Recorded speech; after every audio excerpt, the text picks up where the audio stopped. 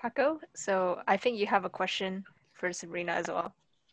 Can you just highlight a portion for me, Cadence? Yes, yes, because that portion was the one that you said you were going to do, and I thought it would be like a perfect continuation of what Sabrina said just now. We're trying to keep Yeah, this. but I was like I You don't know guys are doing Sabrina's very song. well, by the way.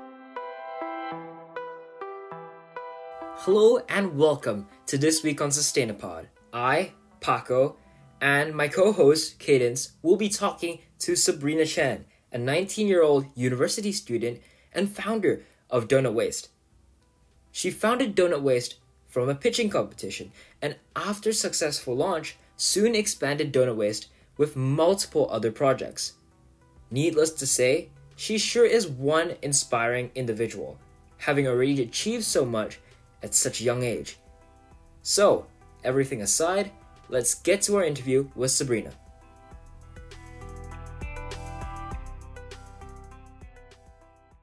So welcome, Sabrina. Welcome to this episode of Sustain Pod. We are really was grateful for the opportunity to talk to you and and discuss about your work with Donut Waste. So Paco, why don't you start off? So I guess for like our listeners, right? So people who don't really know what Donut Waste is, can you introduce your organization? Yeah, no problem. Thank you for having me. So Donut Waste is a student-led organization aiming to reduce food waste in China and in Hong Kong. We started back in 2016 through a program called NatureWorks, which is essentially an environmental student startup incubator. And we were initially funded by Goldman Sachs, the Nature Conservancy, and Veolia. I'd say two main projects are the first one was something called the Donut Waste Garden Kit, where we went to various fairs across Hong Kong, and we sold gardening kits that taught kids how to take kind of unusable vegetable stems and regrow a completely new plant from it. So that was pretty cool. And the second thing is what we're working on right now. It's called Foodprints, and essentially what it is, it's a food waste monitoring program, and we're targeting it at different schools and at different companies.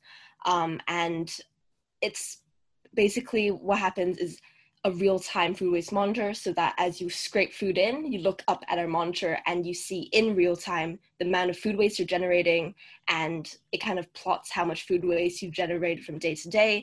And the most important thing is it shows you how much resources that food has consumed. So it's just something that we're super passionate about.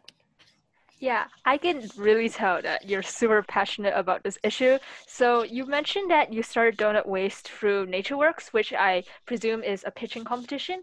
How did you manage to pitch your idea convincingly so that you're able to get the people from this competition to support you and donate some seed funding for your Donut Waste project? Yeah, that's a great question. So the panel that was, I guess, judging us were field experts. And so they were adults. And as kids, obviously, it was difficult at first. But I think what really helped was when I was planning for it, I made sure that everyone in my group, and back then it was 10 people, so that was quite difficult. In a 10-minute pitch, you had to have everyone involved. And it's important to have everyone in your team involved equally, because it shows, like you're there as a team. You don't want one person to be speaking or to be pulling all the weight. So that's one thing. The second thing is it's always great to show them that you really are serious by actually having started already. So I believe we already had like clear plan planned out. It was 3 steps. We had 3 different initiatives we wanted to go for. We already started emailing different schools, had schools interested. And it's always great to, I guess, quantify your success or the success that you had before pitching. It shows that, you've already taken initiative to reach out to different schools or different customers that you might have, and that you've already started working on a project.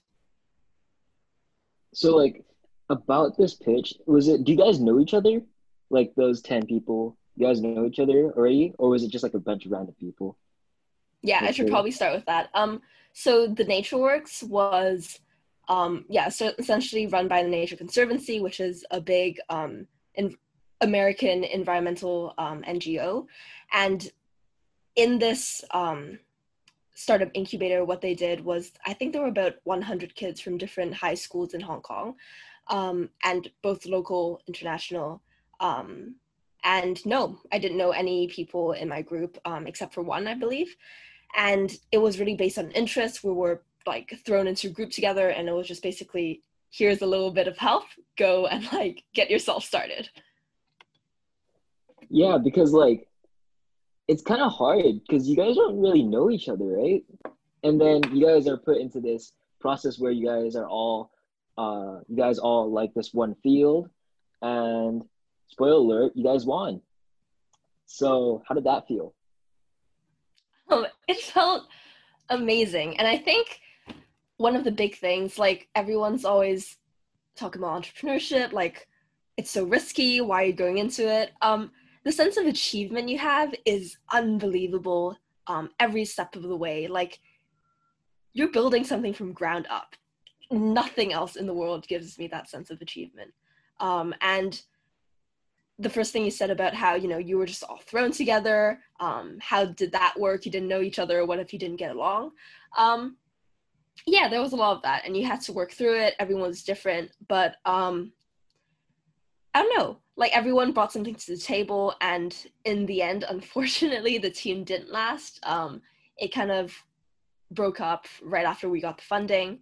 But shortly after that, learning from that experience, learning of how to work with different people, even when you don't choose to work with them, I learned kind of what's important in a group. And so I got to then choose people who I wanted to work with since the whole group broke up. And so I reached out with a few of my friends who brought different things to the table. And yeah, we started working from there, and it worked out great.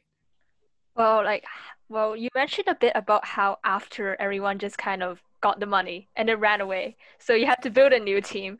So how did you manage to find your team? What traits or what attitude were you looking for when you were recruiting for these new members? And why were these traits important to you? Yeah, definitely. Building a team, especially when you're getting started in a startup, is, I think, the most important skill you can have. And it's definitely my biggest takeaway. And you just learn so much about it. What do I look for in a team? So I've kept at least our exec team relatively small. And everyone brings something different to the table. And that's always so important.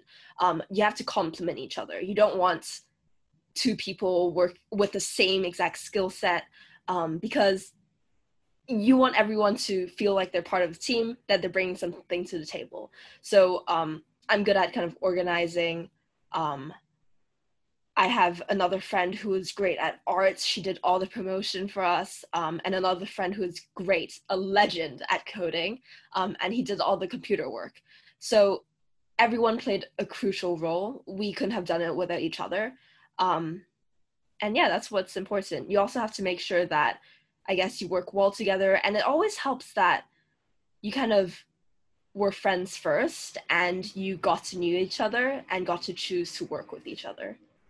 Right. And so now you guys are in uni, right? So how does that impact things? Like how has your life been more busy? Is it something that's affecting you guys? How are you guys still managing to keep going through? Yeah, so that's definitely been a challenge. I think the most progress we made throughout the 4 years I've been working on this, 5 almost, was the summer right before university, because we basically cleared it off a whole month and we were just back in high school 24/7 in like a lab trying to get our products going. And that was so productive. And at the end of that summer, we actually got it implemented at an office in Hong Kong, which was wonderful. Um, yeah, I mean, since university has started, of course, sometimes priorities shift. You're in different time zones. That's always something hard to work with.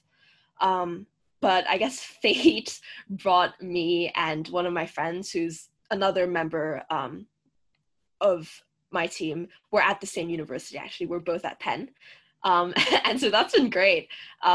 We've actually taken advantage of being in university. We've done about 2-3 pitch competitions to try and gain extra funding for Donut Waste. Yeah, and it really just does expand your horizon. You're in a new environment. And I think instead of taking away from kind of building on our startup, we've been able to take this university experience and add something and yeah, really take off. Oh, well, I heard you mentioned a lot about how you managed to build a connection with a company and have your product implemented in their office. As well, you also mentioned going to pitching competitions and just generally trying to gather more attention for donut waste. So this is related to around networking and building connections. So how did you go about with building strong connections with other people and other organizations, and maybe like perhaps talk about some of your tips for that as well if you can? Yeah, that's great. So I think it was a leg up that this whole startup started at the NatureWorks, and it was run by the Nature Conservancy. And so that itself is already one connection. Then they had Veolia and Goldman Sachs on their panel. And so that was another 2 companies. And I think that as a student, you may not feel like you come into contact with a lot of different companies or a lot of different adults in different fields. But the point is, if you come across even just one, like grasp onto it and like really take advantage of it. I really, really like juiced out every ounce of like the help I could get from them. Veolia, for example, I literally like held on to them and I was like, hi, can I have an internship, please? And they were like, we don't have a program, but yeah, sure, we can try and get you one. And so I interned at their place for 2 years and then implemented my product there. I also interned at the Nature Conservancy for 1 year. And it's just kind of constantly emailing them. And they've been super nice. Again, they're environmental firms, so they want to see kids taking action. And a big skill set definitely is how to write emails. You're not going to go, hey, how's it going? It has to be professional. That's definitely a skill set I've learned through my startup. Yeah, just how to write emails. Right, and this just started because you guys had this competition, if I don't remember wrong, year 9? Was it? Year 9? Yep, year 9. I think I was like 14. Because year 9 is like really young. And so how you guys manage to like get to so many companies now, I feel like that's something for everyone, right? Because many students right now, there are many competitions. And maybe like these students should get involved in that because, hey, maybe one day you get to know all these companies. Would you agree? Yeah, definitely get started early. I mean, yeah, I guess looking back, I was young. I didn't think of that. I think a lot of times the mindset we're put into is you're still a kid, you can't do anything, wait till you're grown up. But that's so not true. Like, age really does not matter. Literally every person counts. And yeah, don't let someone tell you otherwise. Just because you're a kid doesn't mean you can't do anything. God, that makes me wonder what I was doing at age 14. That was just a year ago, kidding. Yeah. I think I could have been doing something like go to a pitching competition. Yeah, that's an important thing though, right? Because most of us students, it's either like, okay, let's go on Instagram and let's look over it. But there's also like tests and grades that you got to care about. I mean, it's less important at age 14, but it's still like a thing. And so how did you get to manage like tests and all the work you had to do at age 14? Yeah, actually, that's a really good point that you brought up. People always come to me now and they're like, and they come to me in like grade 11 and they're like, hi, I want to get into whatever university. Can you give me advice? And really, it's a little too late. Like, you should be starting at grade 9. And that's kind of the crucial years when you try and find your passion. You're asking me how I managed to balance homework and like grades, and obviously that's super important. But I didn't see the startup as work. It was so fun, and I don't know how to describe it, but you feel so accomplished. Every like email someone responds to, every product you sell, every time something happens, you just feel so happy. And you don't get that from scrolling through Instagram. And obviously, like, procrastination is still a huge thing, but like, just get your feet wet, get started, and you're gonna feel it, I promise you. Because you'll fall in love. I'm so in love with like entrepreneurship and environmental studies. I mean, that's exactly what I'm studying now in university. I mean, so like, what convinced you that food waste was an issue that you were passionate about? Like, I should start my own organization. Yeah, so I mean, it really was started at the NatureWorks, but I think why food waste out of all environmental issues, it's because I love eating. Like, I love food. And I didn't see why so much has to be wasted. A third of food waste in the world, a third of food in the world is never eaten. That's so much gone into food that's literally thrown out when so many people are malnourished, not just in developing countries, just in Hong Kong. I mean, so many people can't afford fresh fruits. Most people, not most, but a lot of people can't afford 3 meals a day. And so, honestly, in my opinion, it's the most underrated and the most important environmental issue. Do you think that seeing now that COVID-19 has forced a lot of us at home and increased the amount of takeaways that we're doing, do you think COVID-19 has amplified this issue of food waste in any way? Oh yeah, definitely.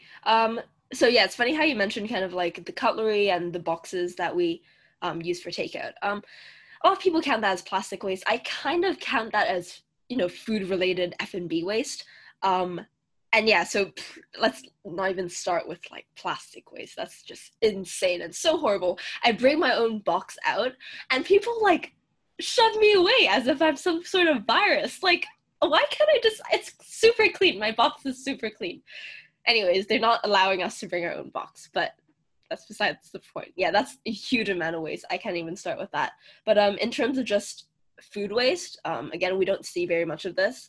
But behind the scenes, like hotels, for example, order a lot of food, and this is all pre-ordered food that now no one is going to eat because no one's going out to hotels. And yeah, there's a lot of food waste going on. And I think a super, super cool startup that is tackling this is Imperfect Foods. And essentially what they do is they're US based as well. They're taking all this kind of food that would otherwise be wasted on farms or from kind of like behind the scenes in hotels, and they're putting it into boxes and shipping it to people. So that just really does help minimize food waste. What are some of the ways that you personally do to reduce food waste in your own life? Oh, amazing question. I really have been trying to work on myself. Yeah, so always bring your own box. Okay, just always do it. People look at me and they think I'm crazy, but hey, I'm gonna do it anyways. And even if you think that's a little too crazy for you, a box is like quite hefty and it's like in your bag all day, it takes up a lot of space, then at least bring your own fork. It takes no space whatsoever and it saves a lot of plastic. So bring your own fork, bring your own box. And I'm also part-time vegetarian right now. Again, no one likes someone who's preachy, and I think that's definitely not the way to go when you're trying to advocate for environmentalism.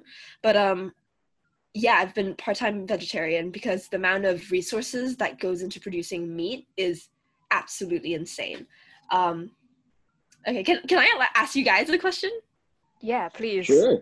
Yeah, okay, can you guys just guess, okay? I always do this because it always scares people so much. Can you guess how much water goes into a burger in gallons? I swear to God, someone did a presentation about this 1 week ago. Who, what, how much? I think, is it something like 5,000 gallons? Okay, not 5. Okay, maybe gallons is like, it's kind of hard because we don't use gallons here. How about like liters? This is 1 liter basically. So you guys can like guess how many of these. Bro, it's a lot more than that. I'll tell you that much. Yeah. Anyways, It's like, it's 2,500 liters. So that's so much water. jeez, It's 9 bathtubs full of water for one burger. And think of just how much food people are throwing away. Food waste is so underrated. I mean, I think it's a bigger issue than plastic waste and paper waste. That's just my personal opinion. Yeah, so whoever's listening to this podcast, if you ever decide to just leave that piece of meat on that and waste your food, remember that how much meat requires 2,500 liters of water? 2,500 liters, yeah. it's the burger, right? Burger Oh, meat? yeah. Yeah, no, that's like the whole burger, but mostly it goes Jeez. into the meat. Yeah. Just remember that and finish your food. Yeah, on like another note, because you said you were bringing like your own box, your own fork, but like just bringing your own bottle, bro. Like, Thank you. hey, people just don't bring their own bottles. It's like, okay, I'll go out, I'll buy some water. But that's just plastic. You could bring your own bottle. Just bring your own bottle in like at the beginning. You can bring your own straw, right? These are also things that you can do. It's just like that's on the plastic side. I know this is food waste. No, that is on the plastic side, but I actually want to add to that. Again, I like consider this kind of related to food anyways. Straws. I think that is the most, I mean, unless you're drinking boba, which I understand, but straws are otherwise the most useless invention I've ever come across. You can drink water without a straw. I just want to put that out there. But yeah, thank you. That's so true though. Like, hey, you don't really need a straw. Like at the end of the day, except for like what you said, like bobo tea, but like, bro, just ditch the straw for the rest of your life and you probably get less plastic in the sea. Yeah, actually adding to that, I think a lot of people are unaware. People kind of just buy plastic and they're like, oh yeah, I can throw it into the recycling bin. Pretty much everything in Hong Kong does not get recycled, to tell you the truth. And things like plastic forks, straws, spoons cannot be recycled because they're too small. And so really not much gets recycled, unfortunately. Yeah, so I'm very interested in how you mentioned like the lack of recycling and like how the government plays in this. So how do you think that different stakeholders, for example, the government, us as individuals or companies, can play a role in reducing this enormous problem of food waste? Yeah, definitely. Again, everyone plays a role. Like whether you're just one person or the government can really do a lot. Everyone matters. And in terms of government, I mean, I can just like list a few things they could do. So I did a talk earlier, I think like 2 years ago, with someone from Mana, which is essentially a vegan kind of fast slow food chain in Hong Kong right now, and they're super cool. So definitely go check them out. But yeah, what they're petitioning for, and it's a government petition, is a plant plastic recycling plant. So what plant plastic is, it's instead of using oil to produce plastic, you use like plant cellulose, and it's completely biodegradable, but you need the right sort of recycling facility. And so they're trying to get the Hong Kong government to get one of those. And it just helps kind of recycle plastic from, as you said, plastic spoons, plastic forks, or just plastic boxes that are made of plant plastics. Another thing the government could definitely do, and I believe the French government has already done this, is supermarkets. It's now illegal in France for supermarkets to have leftover food waste. They have to donate it. And I think that's just so intuitive. Just donate extra food. There's so many people, even in Hong Kong, without food. So donate that food. And I guess one more thing, sorry, I just keep thinking because there's so much the government could do. For example, if you have food left at things, especially like hot pot, because people always overorder, is you get fined if you have food left and you don't take it away. So yeah, I mean, that's just, I don't want to keep rambling, but that's just a few steps the government could take. Right. And it's like it's like these are small steps, right? So these are things that the government can do. I guess in a way, the governments across the world are probably facing like COVID-19 more than anything. But I mean, food waste is still a big problem. And so I feel like a little bit every month, that'd be good, right? Because we can contribute to a more sustainable future. Totally agree. Yeah, I'm just curious, like, personally, has running Donut Waste changed your thinking about food in any way? Oh yeah, definitely. I mean, I never, I never realized how much resources goes into food production. I think unless you really look into it, like you don't realize, and it takes a while before it really hits you. It is absolutely insane. Like I can just paint a picture. Say I don't eat beef anymore because it's just so bad. I love beef. Okay, I used to eat everything. Okay, I'm crazy about food, and if I can cut it out, you can cut it out. Um, yeah. So say there's like a cow, right? Um, it has to eat. It eats a lot, okay? And say it's corn, it's grass. That takes a lot of water. It takes a lot of time.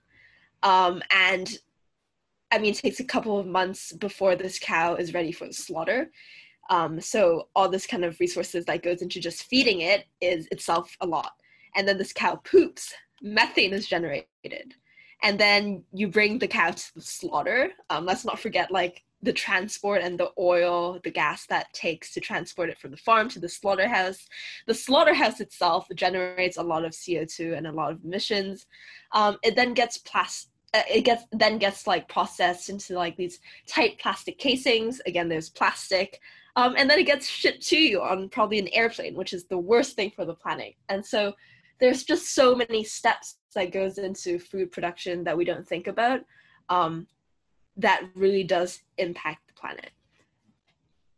Yeah, so I feel like many people feel like meat is like already part of their diet. They're not gonna cut it. Um, what do you say to those people? Because obviously the slaughterhouse as well, like would you say that's inhumane? Like there are many people who think that um it's just normal to eat meat nowadays. And so what do you say to that? Yep. And let me just put this into perspective for you guys, okay? I used to eat, I'm not kidding, I can eat a whole chicken in one sitting, okay? So I am the biggest meat eater. um, and I see Paco nodding his head, so yeah, he loves his chicken. Um, but the fact is, um, so look at your palm now, right? And it's kind of like two sides depending on how big you are. That's all the meat you need in a day, right? So it's palm sized. And think about how much you actually eat. We really overconsume. It's really quite bad for your health. So if you think that cutting out on a bit of protein is gonna harm your health, no, it's not. It's gonna benefit you actually. And I get it. Like cutting it out completely is really difficult. And so it was kind of a gradual process for me too. I cut out beef and lamb first because they're the worst for the environment. And then I started going part-time vegetarian recently. And so, baby steps. And yeah, I get it. Meat can become a big part of diet, but there are kind of quickly like substitutes coming in, and so you can like experiment with some of them. But I'm not saying at all to cut meat out completely. It's just even if you cut it out partially, have like meatless Mondays, for example, you're already really helping. Yeah, I heard that you've mentioned like substitutes and like for example like Omni pork and Impossible meats are like entering the market nowadays. Like what are your opinions on that? Like do you think they can help elevate some of these issues related with meat and also with reducing food waste as well by getting us to waste less meat and just generally be more sustainable? Yeah. I mean, I don't know if it'll help us waste less meat, but I think, I mean, the production of these kind of substitutes definitely take less resources, so it does kind of save the planet on that end. But personally, I haven't looked into it very much, but I think that most people go, and it's just kind of a one-time, two-time thing for them. It's a trend. Um, and so maybe in the future, hopefully, like it can come as a substitute. People can eat it more frequently. Right now, I don't think it's there though, like personally, I'm not going to lie, it's not really meat. That's just what I think. And what I really prefer instead of these kind of highly processed substitutes is, don't forget, there's like tofu. Tofu is super abundant, super cheap, and packed with protein. And I just eat a lot of tofu right now. And it's not just like the squishy stuff that I hate, right? So like I hate the squishy tofu. Like there are so many different types of bean curds. And you can just start cooking, start experimenting. It's delicious. Yeah, and super, super cheap. So Yeah, about like that as well. Like, I mean, we did talk about Oatly on the round table. I Yeah, love you guys, Oatly. yeah. Hey, we talked about the controversy on the round table. So if you guys, listeners, want to check that out, you can. Hey, I'm just saying. But just Oatly as a company, just like the idea and the concept rather than the controversy, do you think like, because what they're saying is they're excluding the cow. So they're going from plant, not to cow, and then straight to milk. So how do you feel about that? I love that. And I love Oatly. And I think, correct me if I'm wrong, but I love companies which aren't trying to substitute, you know? Like, if vegetarian companies or vegetarian food companies keep trying to replace meat, they're always going to be a step behind. But if it's an original product, like Oatly, it's oat milk. It's not cow's milk. It's oat milk. And it's different, but it's delicious, you know? Try and just position it differently. Don't try to compare. It's different, but it's just as delicious. Yeah, I think Oatly really is like really going there with trying to get us to like, and also how they're trying to push for that like sustainable message as well. Like I think that's something that's really important, and that can really perhaps like with the more demand they get, like the more attention they're gonna get, and that obviously is gonna change the demand and supply for meat and other related animal products in our society. Yeah, I think right now, it's a lot of these products are priced high. And I mean, I like to deny this, but it's quite true. You know, being able to have the privilege to care for environmentalism, it is a privilege. And so right now it's priced high, but as you said, once supply increases, the price is going to go down, and that's what I hope to see in the future. Like a social norm? Like, would you want to see these not really plant? I mean, yes, plant-based, but not like alternatives like tofu and all that, and Oatly. And do you want to see those become like a new social norm or something like that? I think it's getting there actually. Like, you know, it's kind of trendy to go vegetarian or whatever, but yeah, it'd be great if people just start incorporating it into their lives. Would you consider like this message that of perhaps like consuming less animal products, being more sustainable? Would you consider incorporating that as part of your strategy of pushing for less food waste with donut waste? Since we've talked so much about eating less meat, trying to push for more sustainable options, would like all these recommendations that you just made, would that be part of perhaps your future strategy or like future projects that you would do with donut waste to push for less food waste in Hong Kong? Yeah, that's a great question. So actually, we also host kind of student workshops and kind of corporate workshops as well, where we not only promote donut waste and kind of our different initiatives, but we also kind of try and educate people on the environment. And so we definitely incorporate kind of less meat eating into that. And I always show people the stats of kind of how much water or how much resources goes into producing the different foods that we eat. And that definitely helps put things into perspective. We've reached about 500 plus kids in a few months with our workshops. So yeah, I think it's really making an impact, and I'm happy with the work that we're doing. Yeah, like just kids and like students. I know you guys host like corporate workshops as well, but like focusing on like our younger generation, because like that's what our podcast is also about. It's like focusing on like the younger generations and how getting them into like the sustainability sector. So like what would you like, what advice would you give to like these like kids and students who are like trying to experiment with like going to alternatives to meat? Or like just Um, different projects in general? um, oh, different projects or different diets. Okay, let me start with the dieting. Yeah, go for it, definitely. And don't go cold turkey, don't like cut out meat instantly, but experiment with different kind of recipes. Don't try and replace again. And yeah, go for it. Learn how to cook. That's a great university skill. And yeah, you can definitely incorporate just like you can start with one meal, and then you can have like one day that's meatless. That's great. And in terms of kind of like starting your own projects, how they can get started, was that one of the questions? Yeah. Yeah, so how you can start on your own project. I think a lot of times we overthink this. It's like, oh, what's a company? It's scary. How do I like start my own? Really, it just go for it.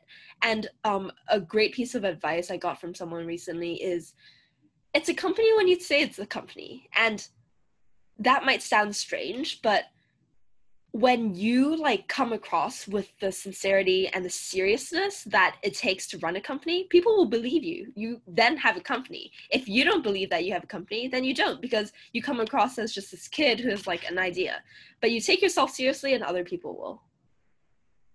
Right. And like, because you're still the founder of this, right? So, and now you just talked about like how you in uni and cooking is a really good skill to have, but like you study a lot of different things in uni. So how does that really apply to your own company nowadays? How does what I study Yeah, impact how does like your yeah, how does what your study like impact donut waste? Yeah, so I guess a little bit about what I'm studying now. I'm a freshman, so a first year student at the University of Pennsylvania and the Wharton School of Business. And I'm double majoring in environmental studies and business. And I guess that that's pretty clearly kind of what donut waste is about, and it's directly influenced what I want to study because of the experience I have with my startup. So that just kind of gives you a little insight onto how much I love it. Um, yeah, like being part of kind of the Penn ecosystem, the Penn entrepreneurship ecosystem, it's amazing. I've got to know so many different environmental founders and take, I guess, some of their expertise and learn from them and then take it back to my startup. So yeah, this isn't like the end at all. This is a new beginning. I'm just curious about like how you mentioned about like getting kids and involved in all that. Like how did you manage to interact them, or just like how do you manage to get them interested in the issue of food waste in general? Get kids. So in terms of our workshops, or how did I get some of them onto my team? I guess a Kind of bit of both. both, yeah. Like how do you manage to interact with them and like just make them feel like this is an issue that they should care about, and yeah, just like the general, how do you do that? Yeah, and that's actually kind of first a great question, and also why I think you guys have such a good mission, because kids really are a target group that I don't think is emphasized enough. It's when like the saying how kids are like sponges, and we're learning so quickly, our ideas are changing, and if you kind of tell them about environmental issues, whereas grown-ups might kind of be set in their mindset already, kids like will listen to you, and you make it fun, engaging.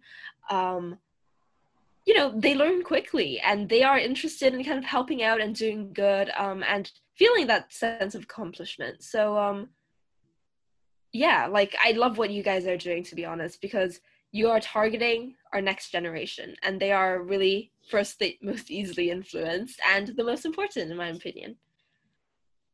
Right, because I can really say this like for my like classmates, because we don't, it's not really like emphasized how much food waste and just environmental issues are nowadays. And so like when you guys are here to like help us understand that this is an issue, that this is a problem, especially with the younger students, because their minds aren't set yet. Like may parents are like in that mindset that, okay, this is what my previous generation said to me. I'm going to follow that and I'm going to continue what they're doing. With this new generation, it's like, no, I can be something different, something better for this world. Yeah, and building on that, like as a kid, again, emphasizing how much power you have, whoever is listening, you can influence your parents, and that's actually kind of the way to go. Like if you believe in something and you tell them what you've learned in school, you can change their mindset. And so I think getting to a whole family is through the kid. Yeah, and I seen that you mentioned your parents and like adults, and I think role models are definitely like a big part of this. Like as growing up, like what were your own role models? Like what inspired you and helped you along with your journey? Yeah, definitely. So obviously my mom is one of my role models. She balances work and family so well. But other ones, as I've kind of gotten older, is just um, if you look around, you start to like meet different people who usually, I guess, my space is environmental startups, but their mission and their drive and their passion towards what they're doing is so inspiring. Which is why right now I'm kind of on like a self-finding journey. I'm trying to learn from these different people, and like look around. There are people who really deserve you kind of like learning from. You obviously have your strengths, and other people have their strengths, and that's what I always think. Like everyone, again, brings something to the table, and so yeah, just learn from your peers. Right, that's an important point because like nowadays it's like we always look up to these big role models, like uh, these huge environmental organizations, or like maybe your favorite team or stuff like that as your role model. But technically, like your friends, your family, like these people can also be your role models. And in this case, like what we're trying to do and what you're trying to do is we're trying to show how food waste and environmental issues are really a big thing. And I feel like that's just really important, the younger generation. Yeah, I totally agree. And as a kid, like, yeah, you hear big names. It used to be like Steve Jobs, Bill Gates. But then you start to realize as you grow up that just look around, like people directly near you are so inspiring. Um, yeah, that's all I have to say. So about your products as well, because like we talked about this in like the beginning of this podcast. So like what are your products and maybe like go into more depth on them? Yeah, definitely. So our latest product is Foodprint. And so essentially what it is, it's a product that comes in two parts. It's a food waste monitoring system targeting schools, but also companies. So it comes in two parts again. And the first part is our very own computer program. And the second is a digital scale that we've created ourselves. So it comes in software and hardware and it works together. And so say you're in a school cafeteria, and this digital scale is put under your big food waste bin. And so as students scrape their individual food waste into the bin after lunch, they look up at the big screen and in real time, you see how much waste in kilograms you've wasted, how much water it's taken to produce this food, how many people this food could have fed, and it graphs kind of from Monday to Friday the trend of how much you've produced. And this whole system is gamified, and we're trying to get levels in to kind of just make it more interactive and fun for kids. And I think that goes back to your question on how do you make environmental issues fun for kids? Why are they interested? And that's what we're trying to target. We're trying to get to the root of the problem, which is people wasting their food, and raising awareness for how much resources you're actually wasting when you do this. And yeah, the whole kind of interface is vibrant. There's our like little donut mascot that cheers you on and tells you to kind of waste less food. And our future plans for this and what we're developing right now is we're trying to make this an interactive, interactive, but also inter-school event. And so if different schools have the same product implemented, we can have like a board which shows kind of which school is coming first and which one is wasting the least food. And that's just kind of friendly competition is what we're hoping will kind of get students to waste even less. Wow, that sounds really amazing. Like if we were to implement at that school, like I think like everyone in our school would totally be like so in it just to see like in real time how much resources we're actually wasting and just like raise awareness on that as well. How would you implement this? Because obviously you guys right now are in the US, but technically like this is like a Hong Kong, like we're in Hong Kong as well. So like would you try to implement in Hong Kong first or maybe like where you are in like your university? Yeah, that's a great question. And I guess one of the problems that comes with studying overseas, um, I think we want to keep it local first, simply because this is where it all started. And the plan was always to start in Hong Kong. We have a few international schools kind of interested, implement there after our pilot test at Veolia, which is happening, and then go into like Greater China. But again, as you brought up, another great point is if we're studying in Philadelphia near New York, why not implement it in schools there, right? So yeah, there's so much potential for growth. Yeah, just like I know this is kind of like off topic here, but have you ever like have you noticed any difference between food waste in the US and in Hong Kong? Ooh, that's a great question. Is there a difference?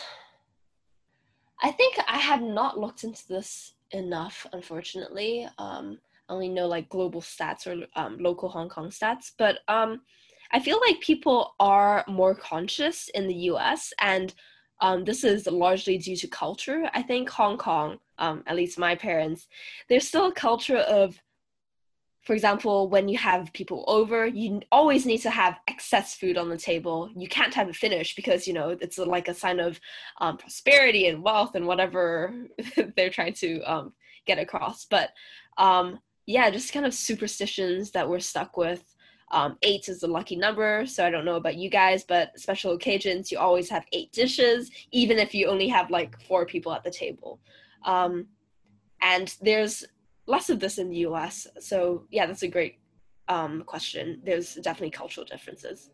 Yeah, Hmm. so Sabrina, like after your great talk about all that work with the school kids and like also your own like trying to get your parents to like change your mindset and all that stuff, like what are your future goals for donut waste and perhaps maybe mention some of your future personal goals as well? Like it would be great to love to learn more about you as a person. Yeah, thank you so much. And thank you again for having me. And if you've, I guess, stuck until the end of this podcast, thank you so much. Really reach out to me. I'm happy to chat with anyone. And in terms of kind of future goals for Donut Waste, definitely to get food print implemented at as many schools as possible, get it developed and kind of many iterations of it and to continuously make it better. I think that's the goal for Donut Waste. Another thing, I guess, personal goals. Like this startup is my life, and so thinking into the future, I'd love to continue with something along the same lines, environmental and entrepreneurship related. Um, I think how I'm going to get started is probably um, start at a big firm. I think that's always kind of like a smart way to go. Start at a big firm, maybe business related, but in their environmental sector, and then get experience, understand how like a big firm is organized. That's always important before you bring all the knowledge that you've accumulated into your own startup. And by then, you have a network of people you can reach out to who you might like to have as your co-founders. I'm just super excited for the future, like I know it's bleak in terms of kind of where we are with the environment. It's not looking very good at all. But yeah, I'm optimistic. And I think that, again, whoever's listening, I think we're the next generation and you can definitely make an impact. I think that's the biggest takeaway from this talk. Thank you so much, Sabrina. You truly are like inspiring, and I really learned so much talking to you. And I wish you like all the best in your university ventures and whatever path that life takes you. Thank you so much. Thank you, Thank Cadence, and you. thank you, Paco. Thank you. And thank the listeners for making it all this way. We know it's been a long 50 or an hour. We don't know how long this will be edited. Thank you for you guys for listening. We'll see you next time.